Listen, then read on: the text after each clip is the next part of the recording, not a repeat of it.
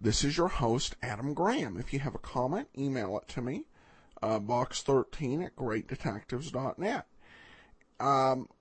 Well, we continue with our mini-series, The Reluctant Warriors, and we turn to some episodes of the Columbia Workshop. The Columbia Workshop was a series that had its birth out of the Columbia Experimental Laboratory radio program, and really looking at different ways to do radio drama. Really, radio drama is kind of perhaps the newest field of all in drama, because you can trace a lot of the stuff that's done in movies and television back to the theater. But the imagination, this theater of the mind without any visual aids, was really new with radio. And so they experimented with a lot of different methods and did a lot of different things with radio, some that worked well, some that didn't. The series also tended to be a little bit more edgy or avant-garde in the choice of its programming, playing some things that were more controversial and unlikely to be heard on another anthology series. I think that's definitely the case with today's programs.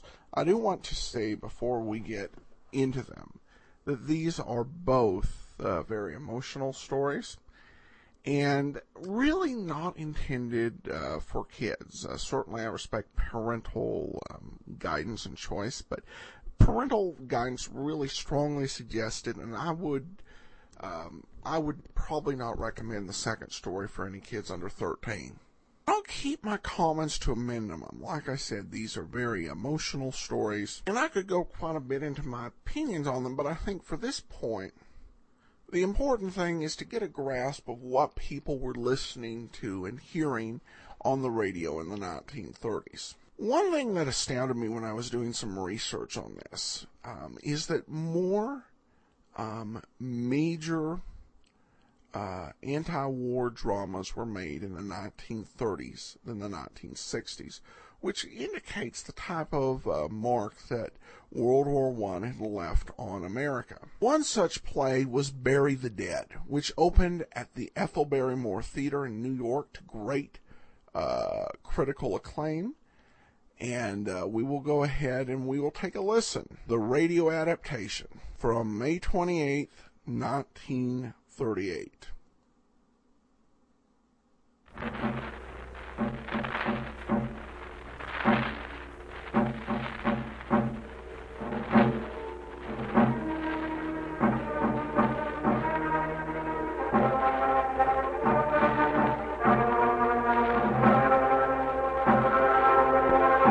Today, Germany protested sharply to the Czechoslovakian government regarding alleged frontier violations.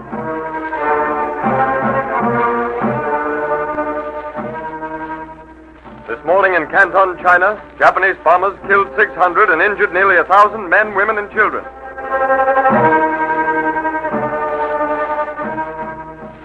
This afternoon, the British steamer Great End was bombed and sunk in Valencia Harbor.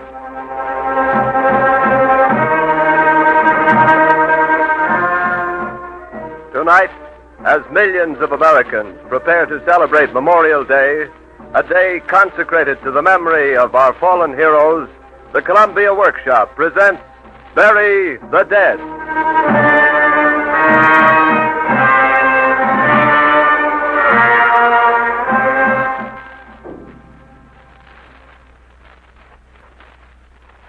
Hey, Sergeant, they stink. Let's bury them in a hurry. What do you think you smell like after you've been lying out dead in the hot sun for 2 days? The lily of the valley? Keep digging. Hey, this is deep enough. What are we supposed to do, dig right down to hell and deliver them over first hand? A man's entitled to 6 feet of dirt over his face. We gotta show respect for the dead. Keep digging. They stink. Bury them. That's a fine way to talk in the presence of death. Ah, come on, let's put them away. What's the difference? They'll just be turned up anyway the next time the artillery wakes up. All right. You're in such a hurry, put them in.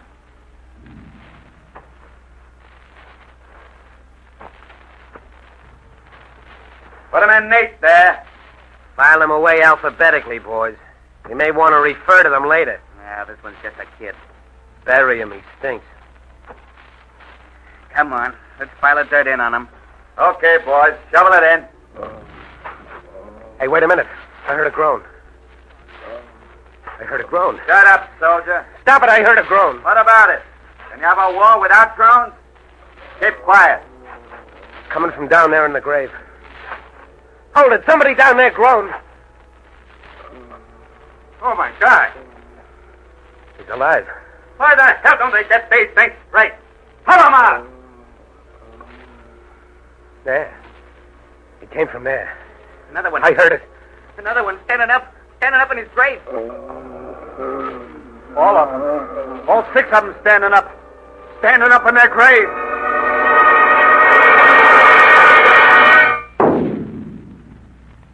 What do you want? Don't bury us. Hey, let's get out of here. Stay where you are. I'll shoot the first man who moves. Don't bury us. We don't want to be buried. Hurry on, men. Hurry on, I said. Captain! Captain!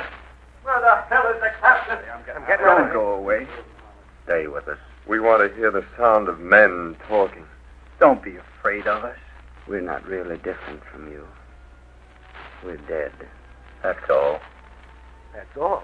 Are you afraid of 6 dead men? You who've lived with the dead? There's so many dead. And eaten your bread by their side when there was no time to bury them. And you were hungry. Are we different from you? An ounce of soul lead in our hearts and none in yours. A small difference between us. Tomorrow or the next day, the lead will be yours, too. Talk as our equal. That's the kid. Say something to us. Forget the grave as we would forget it. I'm not drunk, Captain. No, not crazy either. They just got up all together and looked at us. Look. Look for yourself, Captain. You see? I see. I was expecting it to happen someday. So many men each day. It's too bad it had to happen in my company. Gentlemen, at ease.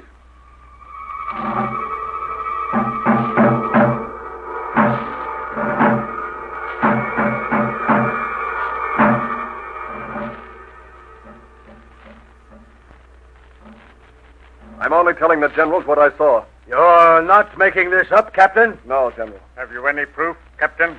The 4 men in the burial detail and the sergeant, sir. In time of war, Captain, men see strange things. Ghosts, for instance. They weren't ghosts. They were men killed 2 days, standing in their graves and looking at me. Captain, you're becoming tried. I'm sorry, sir. It was a trying sight. I saw them. What are the generals going to do about it? Don't stand there croaking. What are the generals going to do about it? Have them examined by a doctor. If they're alive, send them to a hospital. If they're dead, bury them. It's very simple.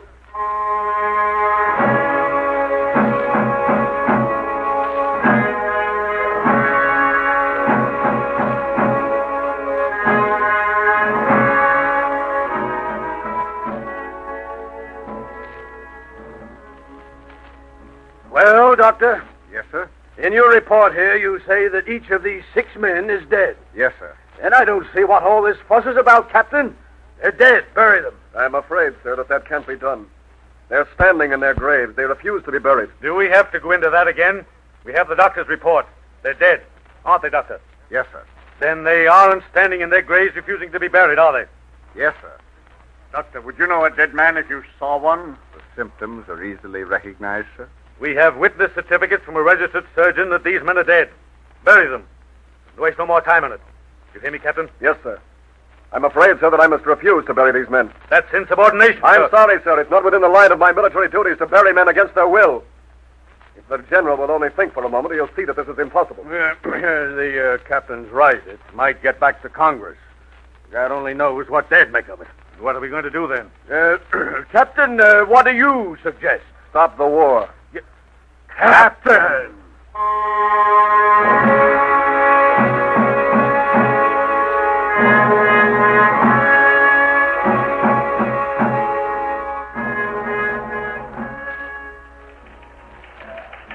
Hurry it up, Bart. That's the story, Chief.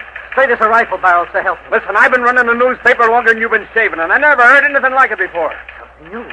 Something's happening. Somebody's waking up. It didn't happen. Listen, I got it straight. Those guys just stood up in the grave and said You can't bury us. So help me, it's true. Get me McCready at the War Department.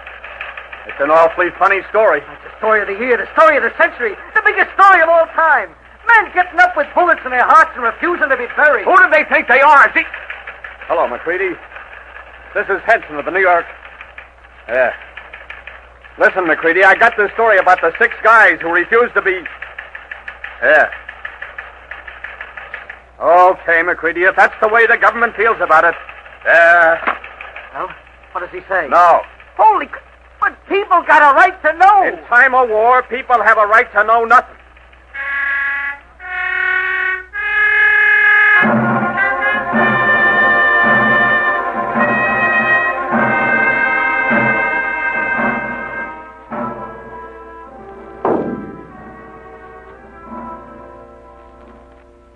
Gentlemen, I have been asked by the generals to talk to you. To talk to you not as your former captain, but as a friend. To talk to you man to man. My work is not this soldiering. I'm a philosopher, a scientist. My uniform is a pair of eyeglasses, my usual weapons, test tubes, and books. At a time like this, perhaps we need philosophy, need science. First, I must say that your general has ordered you to lie down. We used to have a general. No more. They sold us. What do you mean, sold you? Sold us for 25 yards of bloody mud. A life for 4 yards of bloody mud. We had to take that hill. General's orders. Your soldiers, you understand? We understand now. The real estate operations of generals are always carried on at boom prices. A life for 4 yards of bloody mud. Gold is cheaper, and rare jewels, pearls and rubies. I fell in the first yard. I caught on the wire. Hung there while the machine gun stitched me through the middle. I was there at the end and thought I had life in my hands for another day. But a shell came, and my life dripped into the mud. Ask the general how he'd like to be dead at 20. 20, General! 20! Other men are dead. Too many. Men must die for their country's sake. If not you, then others. This has always been. Men died for Pharaoh and Caesar in Rome 2,000 years ago and more, and went into the earth with their wounds. Why not you? Men. Even the men who died for Pharaoh and Caesar and Rome must in the end, before all hope is gone, discover that a man can die happy and be contentedly buried only when he dies for himself, or for a cause that is his own, and not Pharaoh's, or Caesar's, or Rome's. I see, General.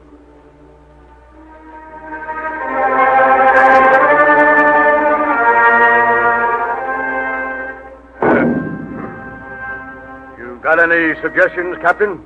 Only one thing left to do now, General. Get their women. What good will their women do? The women will fight the general's battle for them in the best possible way, through their emotions. It's the general's best bet. Women, of course. Gad, you've got it there, Captain. Get out their women. Get them in a hurry. We'll have those boys underground in a jiffy. Women! By Gad, I never thought of it. Send out the call for women.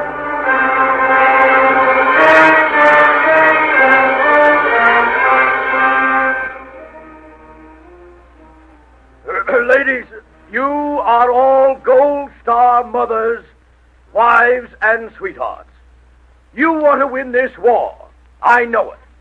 Now here's your chance to do your part. A glorious part. You're fighting for your homes, your children, your sisters' lives, your country's honor. You are fighting for religion, for love, for all decent human life. Wars can be fought and won only when the dead are buried and forgotten. How can we forget the dead who refuse to be buried? We must forget them. There's no room in this world for dead men. They will lead only to the bitterest unhappiness for you, for them, for everybody. Go, ladies. Do your duty. Your country waits upon you.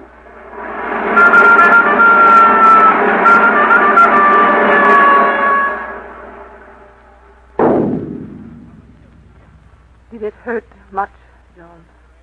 How's the kid, Beth? Oh, he's fine. He talks now. He weighs 28 pounds. You'll be a big boy. Did it hurt much, John? How's the farm? Is it going all right there? It's going. The rye was heavy this year.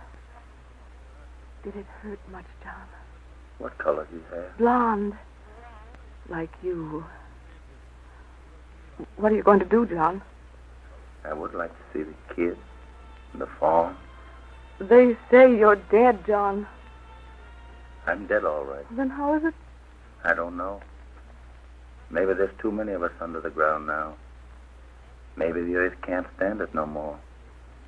You gotta change crops sometime. What are you doing here, Bess? They asked me to get you to let yourself be buried. What do you think? You're dead, John. Well, What's the good? I don't know. Only there's something in me, dead or no dead, that won't let me be buried. You were a queer man, John. I never did understand what you were about. But what's the good? Bess, I never talked so that I could get you to understand what I wanted before. Maybe now. There's a couple of things, Bess, that I ain't had enough of. Easy things. Things like the fuzz of green over a field in spring, where you planted wheat and it started to come out overnight. Things like taking a cold drink of water out of the well after you've boiled in the sun all afternoon and feeling the water go down and down into you, cooling you off all through from the inside out. Things like seeing a blonde kid, all busy and serious, playing with a dog on the shady side of a house. There ain't nothing like that down here in the grave, Bess. Everything has its place, John. Dead men have theirs. My place is on the earth, Bess. My business is with the top of the earth, not the underside. There was a trap that yanked me down. I'm not smart, Bess, and I'm easy trapped. But I can tell now. I got some stories to tell farmers before I'm through. I'm going to tell them. We could bury you home, John, near the creek. It's cool there and quiet, and there's always a breeze in the trees. Later, Bess, when I have my fill of looking, smelling, and talking. A man should be able to walk into his grave, not be dragged into it. How I feel. And the kid. With you walking around like that. I won't bother you. I won't even come near you. Well, even so, just knowing... I can't help it. This is something bigger than you, bigger than me. It's something I ain't had nothing to do with starting. Out of the earth like a weed, a flower. Pay for it. You were a good husband, John. For the kid and me. Won't you let me marry you? Go home, Beth. Go home.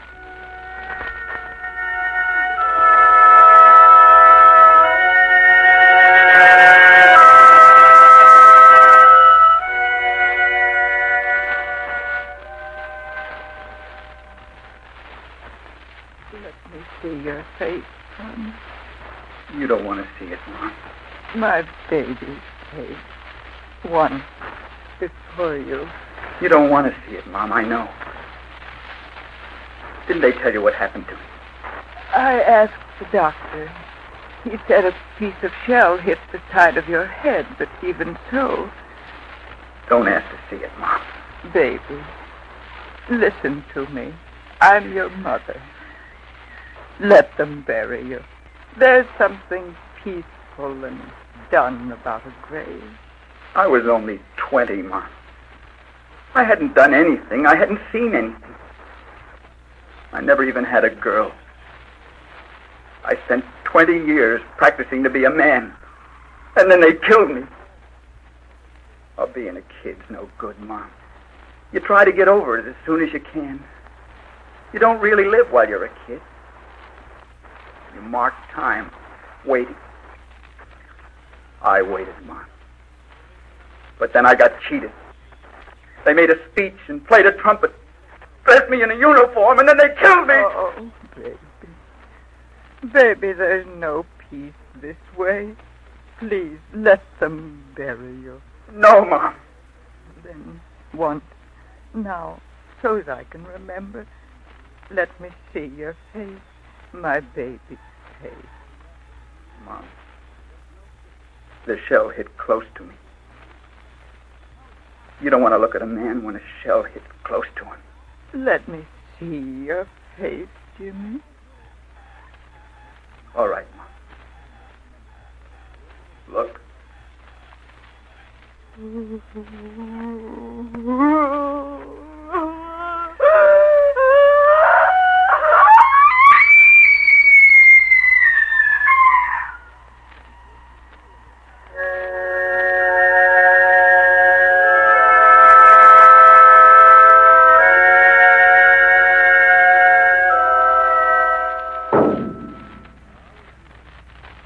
Catherine Driscoll.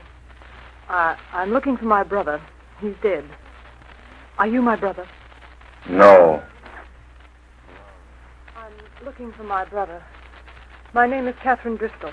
No. Are you my... I'm looking for my brother. My name is Catherine Driscoll. His name I'm is... Tom Driscoll. Oh, hello. I don't know you. After 15 years and... What do you want, Catherine? You don't know me either, do you? No. It's funny, my coming here to talk to a dead man, to try to get him to do something because once long ago he was my brother. They talked me into it. I don't know how to begin. You'll be wasting your words, Catherine. They should have asked someone nearer to you. Someone who loved you. Only they couldn't find anybody. I was the nearest, they said. That's so. You were the nearest. And I, 15 years away. Poor Tom. It couldn't have been a sweet life you led those 15 years. It wasn't. You were poor, too. Sometimes I begged for meals. I wasn't lucky. And yet you want to go back. Is there no more sense in the dead, Tom, than in the living? Maybe not. Maybe there's no sense in either living or dying. But we can't believe that. You're dead. Your fight's over. The fight's never over. I got things to say to people now. To people who nurse big machines. The people who swing shovels and the people whose babies die with big bellies and rotten bones. I got things to say to the people who leave their lives behind them and pick up guns to fight in somebody else's wars. Important things, big things. Big enough to lift me out of the grave right back under the earth, into the middle of men, just because I got the voice to say to them, if God could lift Jesus... Tom, have you lost religion, too? I got a religion. I got a religion that wants to take heaven out of the clouds and plant it right here on the earth, where some of us can get a slice of it. It isn't as pretty as heaven. There aren't any streets of gold and there aren't any angels. And we'd have to worry about sewerage and railroad schedules in it. And we don't guarantee everybody'd be happy in it. But it'd be right here, stuck in the mud of this earth. And there wouldn't be any entrance requirements like dying to get into it. Dead or alive, I see that. And it won't let me rest. I was the first one to get up in this black grave of ours because that idea wouldn't let me rest. I pulled the others with me. That's my job, pulling the others. They only know what they want. I know how they can get it. There's still the edge of arrogance on you. I got heavens in my two hands to give to men. There's reason for arrogance. I came to ask you to lie down and let them bury you. It seems foolish now, but... It's foolish, Catherine. I didn't get up from the dead to go back to the dead. I'm going to the living now. 15 years. It's a good thing your mother isn't alive. How can you say goodbye to a dead brother, Tom? Wish him an easy grave, Catherine. A green and pleasant grave to you, Tom, when finally, green and pleasant.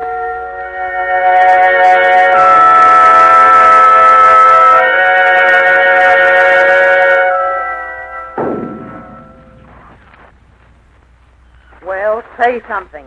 What do you want me to say, Martha? Something, anything. Only talk. You give me the shivers standing there like that. Looking like that. Even now, after this, there's nothing that we can talk to each other about. Oh, don't talk like that. You talked like that enough when you were alive. It's not my fault that you're dead. All right, Martha. What's the difference now? Well, I just wanted to let you know. Now I suppose you're going to come back and sit around and ruin my life altogether. No. I'm not going to come back.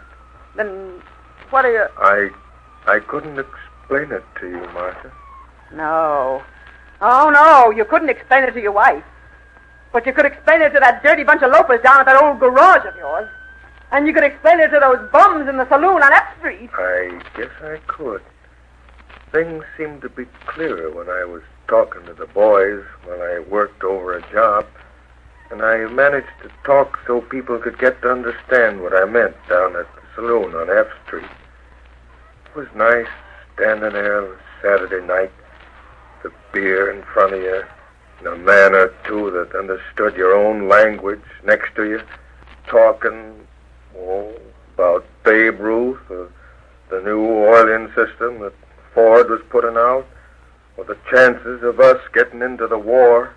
Yes, you were happy those times, but you weren't happy in your own home. Oh, I know, even if you don't say it.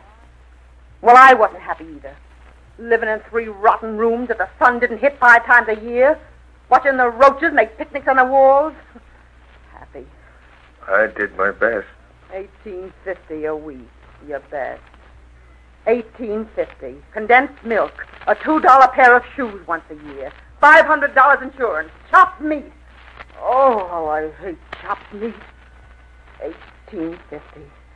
Being afraid of everything, of the landlord, the gas company. Scared stiff all the time and getting nothing out of life. Why shouldn't I have had a baby? Who says I shouldn't have had a baby? $18.50, no baby. I would have liked a kid. Would you? You never said anything. It's good to have a kid. Kid's somebody to talk to. First, in the beginning, I thought we'd have a kid someday. A kid would have helped. Oh, no, it wouldn't. Kids don't help the poor. Nothing helps the poor. Oh, no, I'm too smart to have 6 dirty kids on $18.50. Now it's worse. You're $20 a month. You hire yourself out to be killed, and I get $20 a month. What's the war to me that I have to sit home alone at night with nobody to talk to?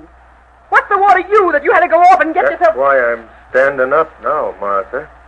Yeah, that's just like you. To wait until it's too late. There's plenty for live men to stand up for. All right, stand up.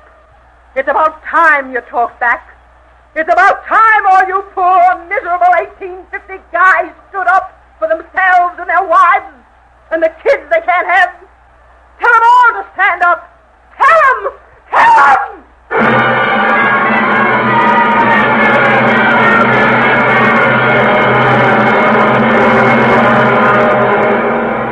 It didn't work. Now you've got to put it in. I knew it would work. Smear it over the headlines. It didn't work. Put it in the headlines.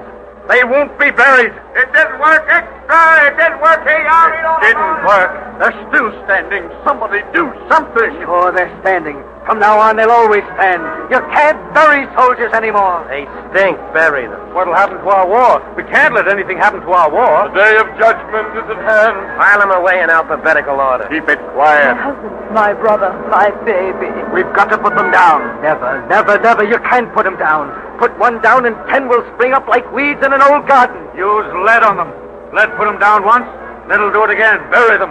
Bury the dead. The dead have arisen. Now let the living rise, singing. Oh, do something. Do something. Extra, they're still standing. Here you are. Do something. Eldrick, this isn't 1918. This is today. See what happens tomorrow. Anything can happen now. Anything.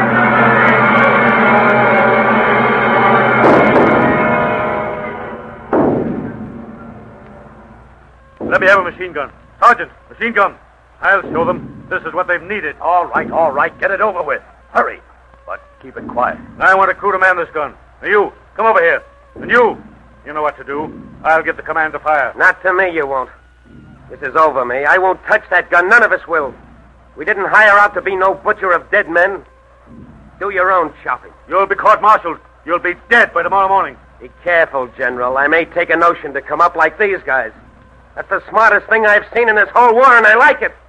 What do you say, buddy? It's about time. I'll say it is. What, you insubordinate... Oh, stop it. It's bad enough as it is. Let him alone. Do it yourself. All by myself? Yes, go ahead. Do it. All right. As soon as I get this gun to working. Never let me see your face, baby. Oh, you remember the glass of beer with a couple of bums on Saturday night? A green and pleasant grave. Did it hurt much, John? 4 yards of bloody mud. I fell in the first yard. Never. Tell them all to stand up. Tell them! General, look. They're coming out of the grave. They're coming toward us. Think of us there. Fire, you bloody fool!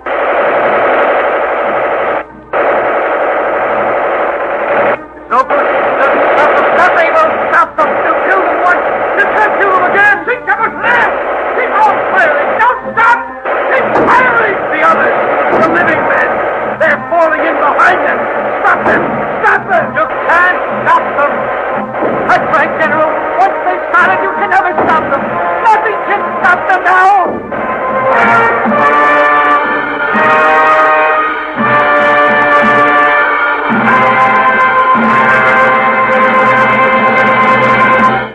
You have just heard the Columbia Workshop's production of the famous American war play, Bury the Dead, by Irwin Shaw.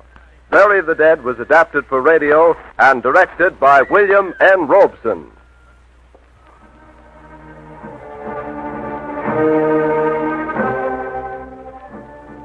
Next week, the workshop will present an experiment in native rhythms in its production of Tonga Man Fine Ga, a radio play of British West Africa, written and directed by John Carlyle. In this production, native African drummers will present for the first time a demonstration of their talking drums, the most primitive form of wireless communication. Tonga Man Fine Ga, which means strong man, fine girl, will be heard next week at this same time, 7:30 p.m. Eastern Daylight Saving Time. This is the Columbia Broadcasting System.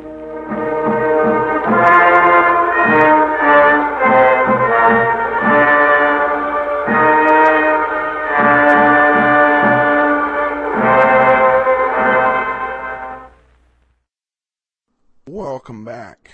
William March is one of many authors that gained critical acclaim and fame for the publication of a popular anti-war novel, Company K, in the 1930s. This short story is much along the same lines, but focused on a single moment of time. I get a warning that the contents of this play are very disturbing. So with that said, let's go ahead and take a listen to 9 Prisoners. Columbia Workshop presents 9 Prisoners by William March, adapted for radio by Brian J. Burns.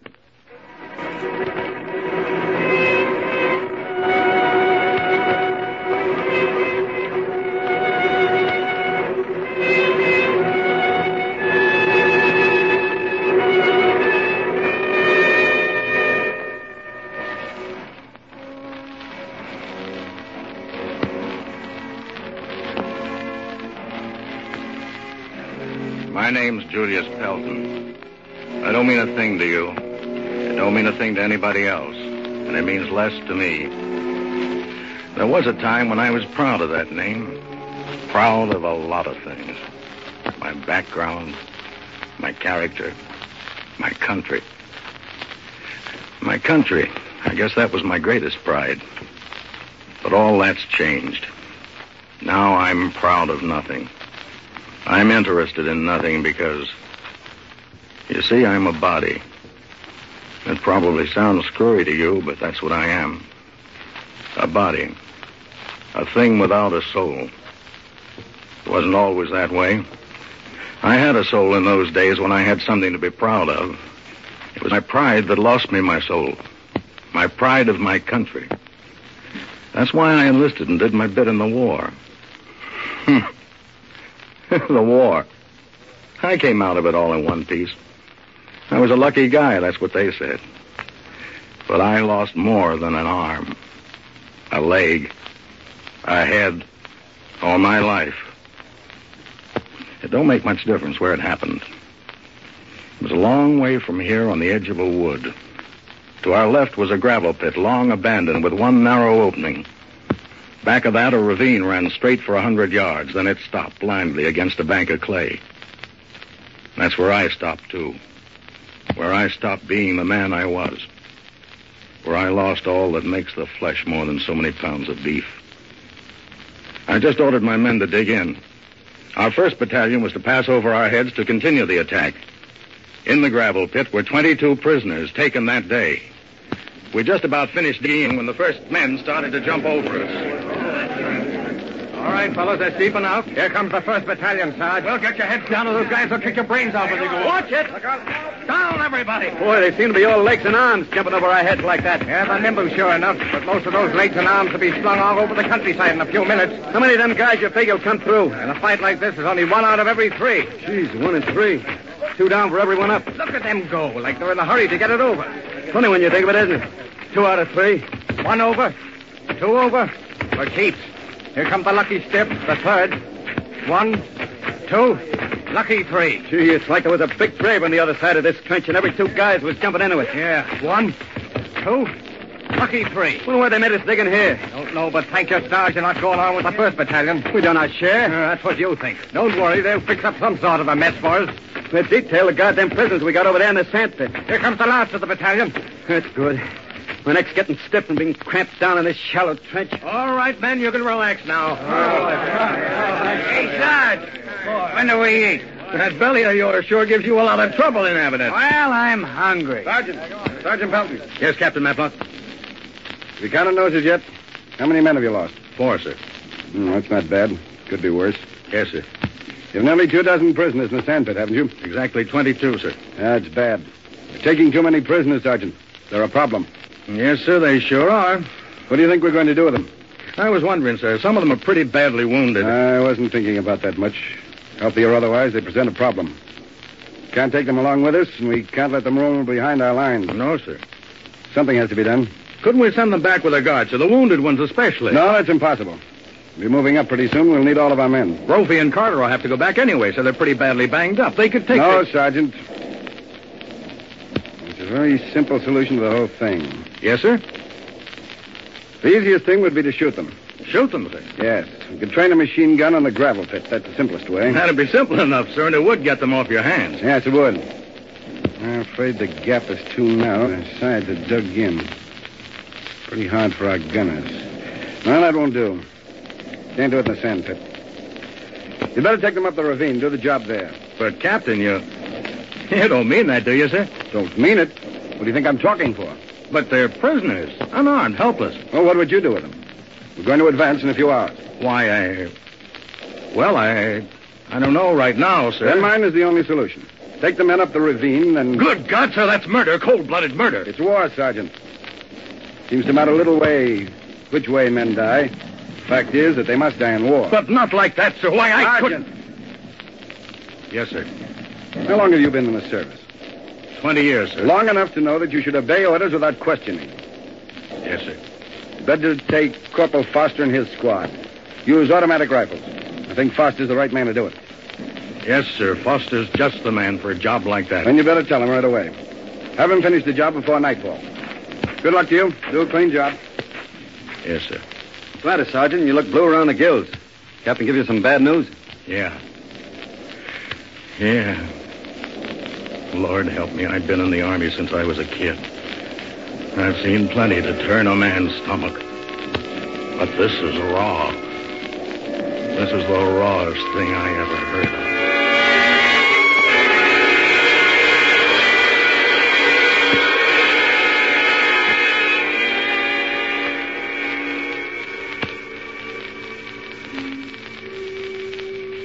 My name's Clarence Foster. I was Corporal Foster then. There's a big difference between Clarence Foster and Corporal Foster. In fact, I'm hardly able to hook one up with the other now. You see, I cut my teeth almost on war propaganda. I was told how glorious war was. They've played a dirty trick on guys like me. They led me to believe all the stuff they wrote. Now, they say just the opposite. The propaganda is for peace. So war is a terrible thing. The things that were so right then are so wrong now. It makes a guy feel that nothing at all is right. It ain't a pleasant thing to be turned from a hero to a beast just by the things that guards write down on paper. It's taken me all these years to understand just how Sergeant Pelton felt when he came to relay the captain's orders. I couldn't understand then. He was pale and trembling, acting like a human being and him a soldier. I didn't get the guy at all. He called me aside out of earshot of my squad. He looked so scared I wanted to laugh. Good God, Foster, don't stand there like I'd only told you it was time for grub. Don't you realize what I said? Sure, Sarge. You just told me the captain wants me to kill 22 unarmed prisoners. And it means no more to you than any order? Like any other order? Certainly not. They're the enemy, ain't they? The guys we're fighting. We're not fighting the men in that sandpit. They're helpless. They can't do no harm anymore. That's what you say, Sarge, but it ain't so. Don't you realize what they're up to? The enemy send a lot of men over to get themselves up. Then when they get enough men back of our lines, they start a drive and the prisoners attack us from the rear. It's an old trick, Sarge. I'm surprised you ain't heard about it before. I've heard a lot of hooey in my time. But this is straight goods, I tell you. I read all about their dirty tricks even before I came over. Do you believe all the tripe you read? You don't think they'd go to all the trouble of printing it if it wasn't true? Oh, say, Sarge, you're getting chicken-hearted. You gotta realize that in a war, anything you do to the enemy is all right. Do you believe that, too? Why, sure I believe it. Don't they burn down churches and dash the brains out of innocent babies? Oh, gee, now look. Don't you go getting yourself in an uproar about this. Just leave everything to me. I sure will. The captain said you're just the man for the job. Sure, he's got confidence in me. Why, Sarge, war's war. It ain't no tea party. Those fellas in the sandpit are dirty, and you gotta treat them dirty. We're doing that all right. This is the dirtiest thing I ever heard of. And I hope something will happen to stop it. That's the way you feel about it? I guess you can't help it. Well, the captain wants it done before dark. So you better get your men ready. Okay, Sarge. We'll be ready, all right. Hey, you guys. Load your automatic rifles and make it snappy. What's up, Corp? We got a little job to do. What do you mean, a little job? We're taking the prisoners out of the sandpit. Where to? Up the ravine. Yeah? What's the idea? We're going to shoot them. What? Shoot them? You can't shoot them? What for? What have they done? There ain't nothing else we can do with them. We got to get rid of them. Well, what kind of a gag is this, Foster? What are you giving us? I'm giving you the captain's orders, and I don't want no argument out of you guys. The captain must have gone off his nut. He expects to go through with this. He's sure crazy. No, he ain't. He knows what he's doing. People who don't understand that this is necessary may think the captain's wrong, but I understand. I think he's doing the right thing. Well, I ain't gonna do it. What? I don't mind killing a man in a fight, but I ain't gonna shoot him down in cold blood. You'll do as you're told. Nobody's making a murderer out of me. If you don't obey the captain's orders, you'll get court-martialed, and maybe we'll have to shoot you, too. But the captain don't dare do a thing like this. He don't dare, tell you. He can't make us do it. Why don't you do it yourself, Foster? You could with one machine gun. That's enough gas. Get your guns and start moving. Now, I ain't gonna fool with you guys anymore. Quiet. You go or you'll get court-martialed. Pipe down. Now, who wants to be the first to disobey orders? I'm waiting. Who's the first? Okay, then, let's get going.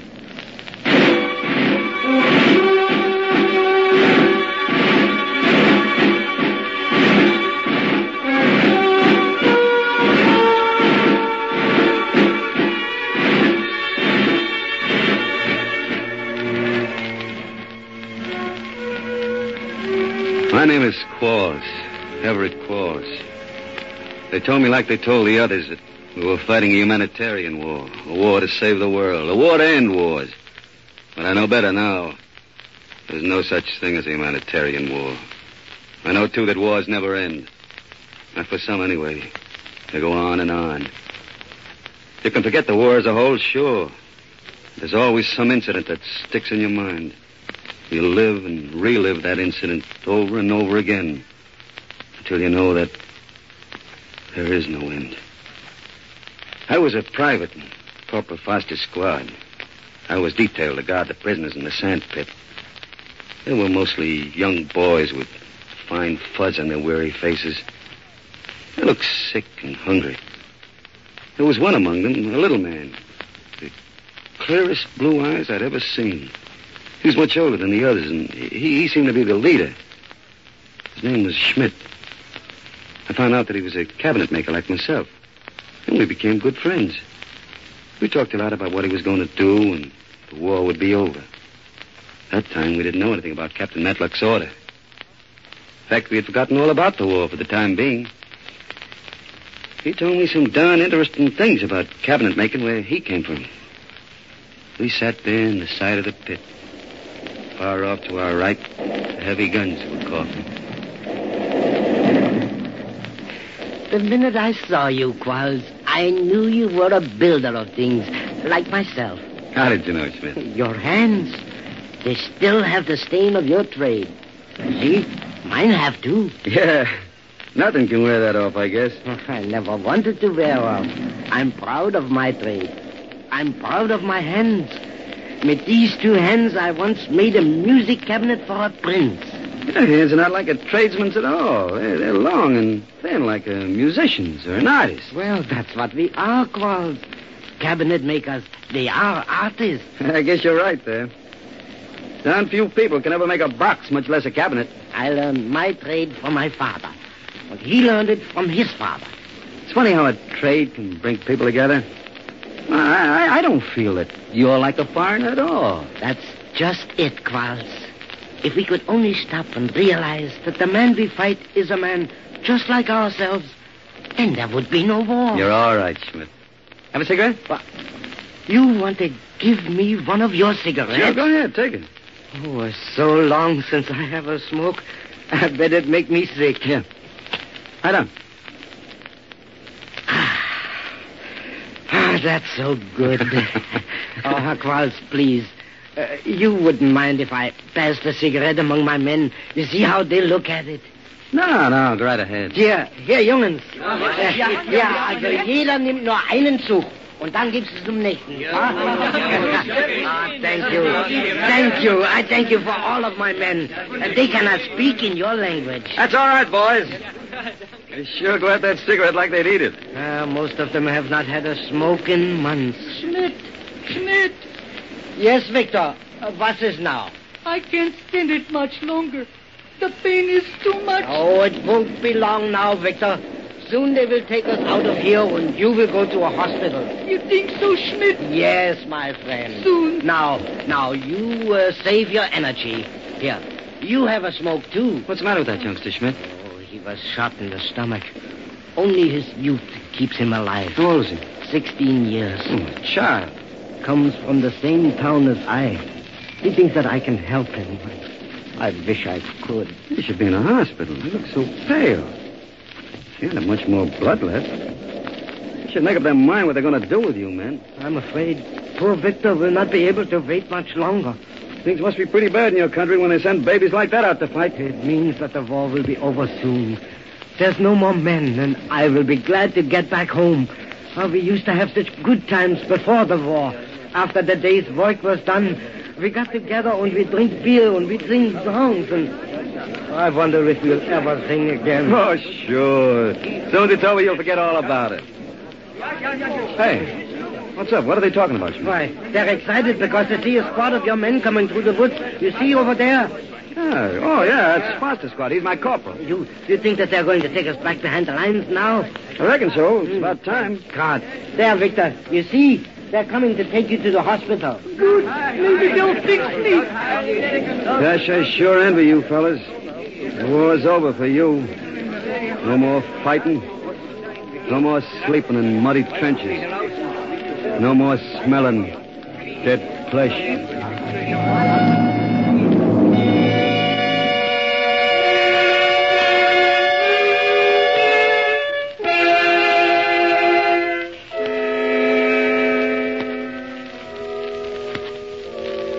Wallace Drury's my name.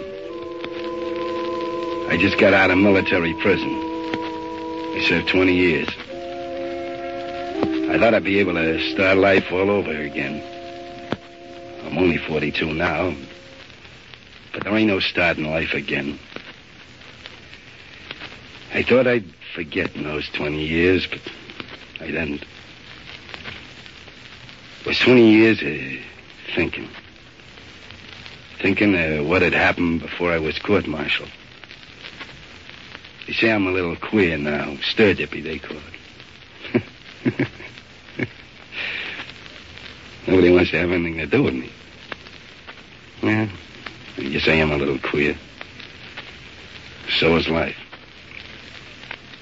I remember when he put a soldier's uniform on me. I thought I looked swell. I did, too. It was a great thing, that uniform. Fitted me like a glove. I was so anxious to prove myself worthy of it. They don't think I did. That's why they threw me in prison. But I know I proved myself worthy of myself.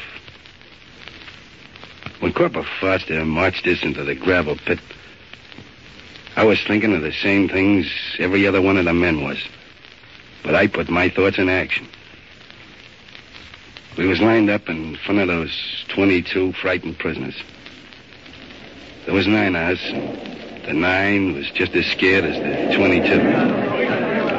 Rawls, you're dumb. How many more times do I have to explain this to you? Well, I can't believe it, Foster. Such a thing has never been done. Well, I've been telling these men that they were going back behind to have their wounds taken care of. Well, you didn't lie to them. Their wounds will be taken care of all right. Hey, Drury, what's the matter with you? Pick up your gun, Walt. Ain't no use getting yourself in trouble. What's the idea of throwing your rifle away? I didn't get into this water to think like this. Well, if you thought it was going to be a child's game, you should have brought your dolls and dishes along with you. Now pick up that gun. I ain't never going to touch that gun again.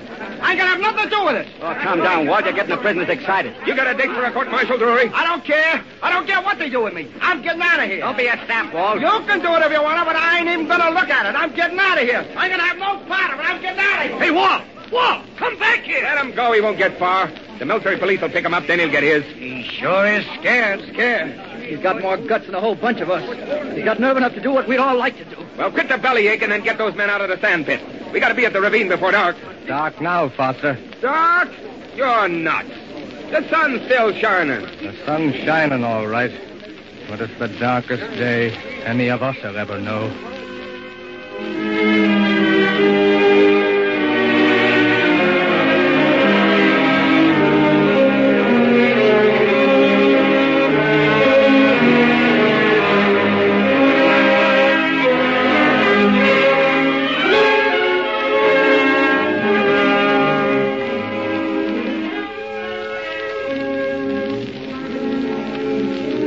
I'm Charles Gordon.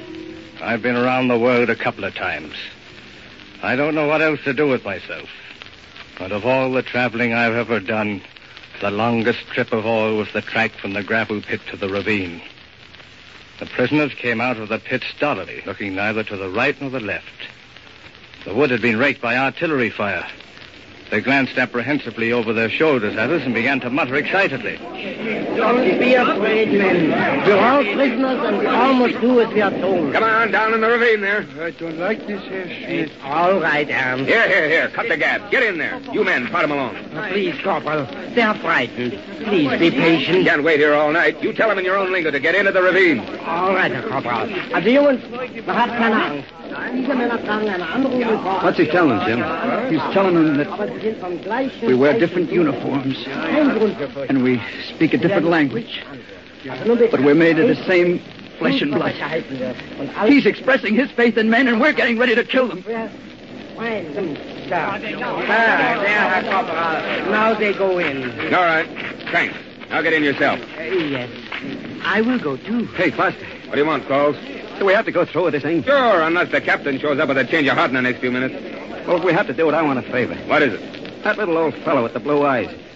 Will you let me take him back in the woods and shoot him myself? What's the matter? Got a grudge against him? You wouldn't understand. He would. I don't want him to see what we do to his comrade. I don't want him to get hurt. It can't be done, Calls. The captain said here it's got to be. But please, Foster, you Shut up. Get in line. God, I can't do this. I can't do it. Monday, if you stampede these prisoners, I'll blow your top off. Now get yourself together. Hey, you prisoners, get all the way back in there. Clear over. That's it. Now close in. Keep together. All right now, fellas. When I give you the signal, let go quick. Spread your fire. Spray them from side to side. Ready now. Let them have it. Fire. Go down. They keep getting on. God, how long are you going to take to kill him? Pick up the rifle, Paul. What are you staring at? Smith!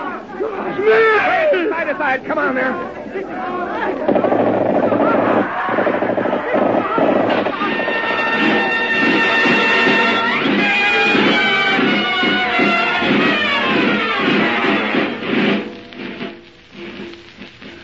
I'm Dick Mundy. I've always been considered a pretty hard-boiled guy, and I guess I was.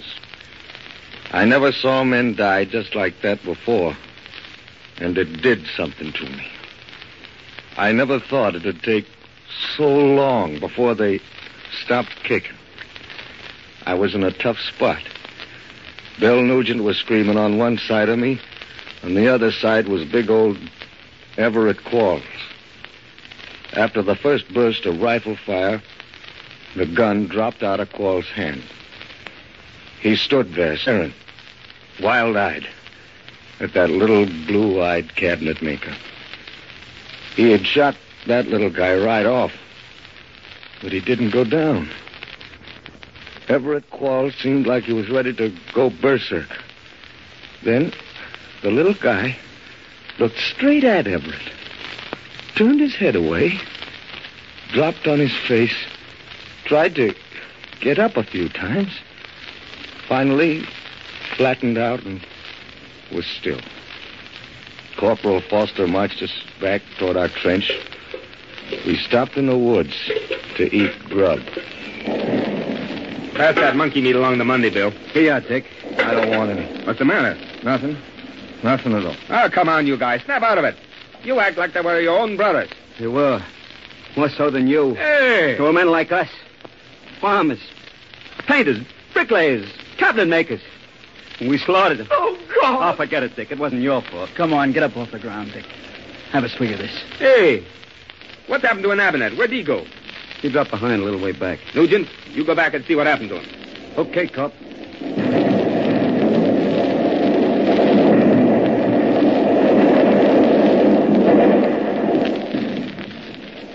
I retraced my steps back through the wood, looking for an Abinette. I was thinking of the 22 prisoners in the trenches. Prisoners they were just a few minutes before. They were free now. What of the 9 of us? I knew we'd never know freedom again. We were 9 prisoners ourselves now. Men whose hearts and minds would be forever locked in our own conscience.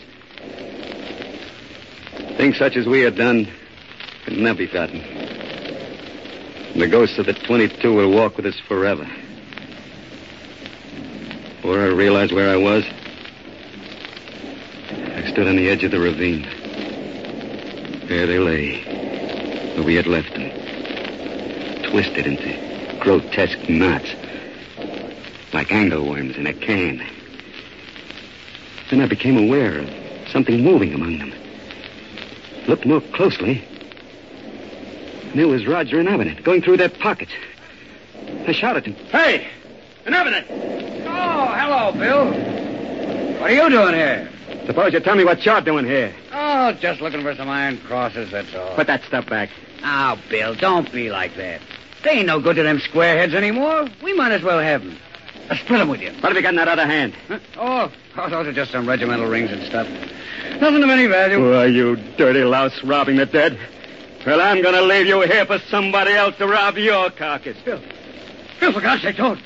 Bill, that's murder, don't you realize? Well, why, sure, it's murder. No. That's my trade, ain't it? That's what they trained me for. Well, I'm going to do well by my teachers. Bill, for God's sake, no! Murder!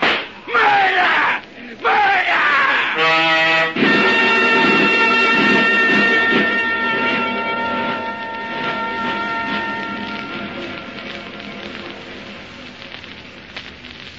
My name is James Wade. I was the youngest in Corporal Foster's squad when we went into the ravine. But I was the oldest man in the world coming back. My father was a clergyman, and I was going to be a clergyman just like him.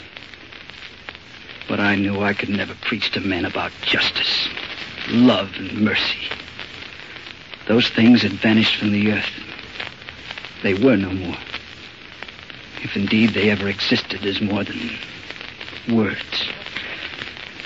Perhaps it wouldn't have shaken my faith so if Captain Matlock hadn't lined us up next day and marched us all to chapel.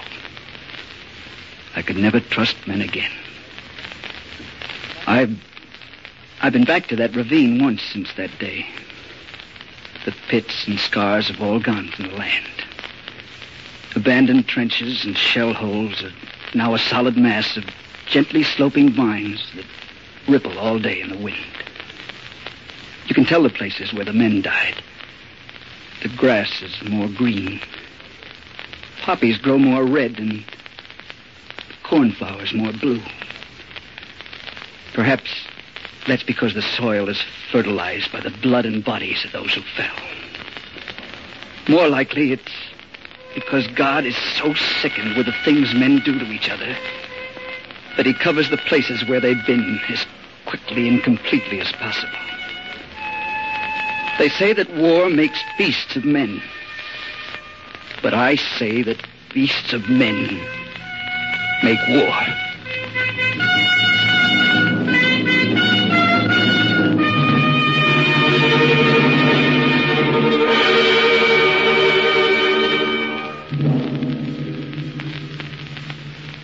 You have been listening to the Columbia Workshop's production of Nine Prisoners, the celebrated American short story by William March, adapted for radio by Brian J. Byrne. Special music was composed by Bernard Herrmann, and the production was under the direction of Earl McGill. Next Monday night at this same time, the Columbia Workshop will present an original play for radio entitled Jury Trial by James and Elizabeth Hart. This is the Columbia Broadcasting System.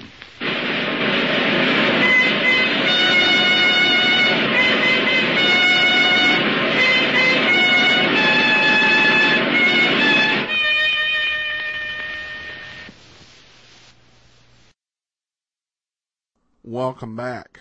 There are a couple things that should be noted. First of all, the incident that is described in March's story is not something that has been verified. Most of the better-known atrocities during World War I were committed by the Germans and Russians. But at the end of the war, there just was not the interest or desire to create a war crimes tribunal. So we don't know just what happened. We do know that March was a decorated Marine in the First World War who had severe psychological trauma as the result of his experiences there. But whether this was an actual true story, this happened, we simply don't have any information on that. All right, well, tomorrow we wrap up this series, and we'll have a play by Arch Obler and an appearance by one of history's great giants. Be sure and join us tomorrow as the war continues.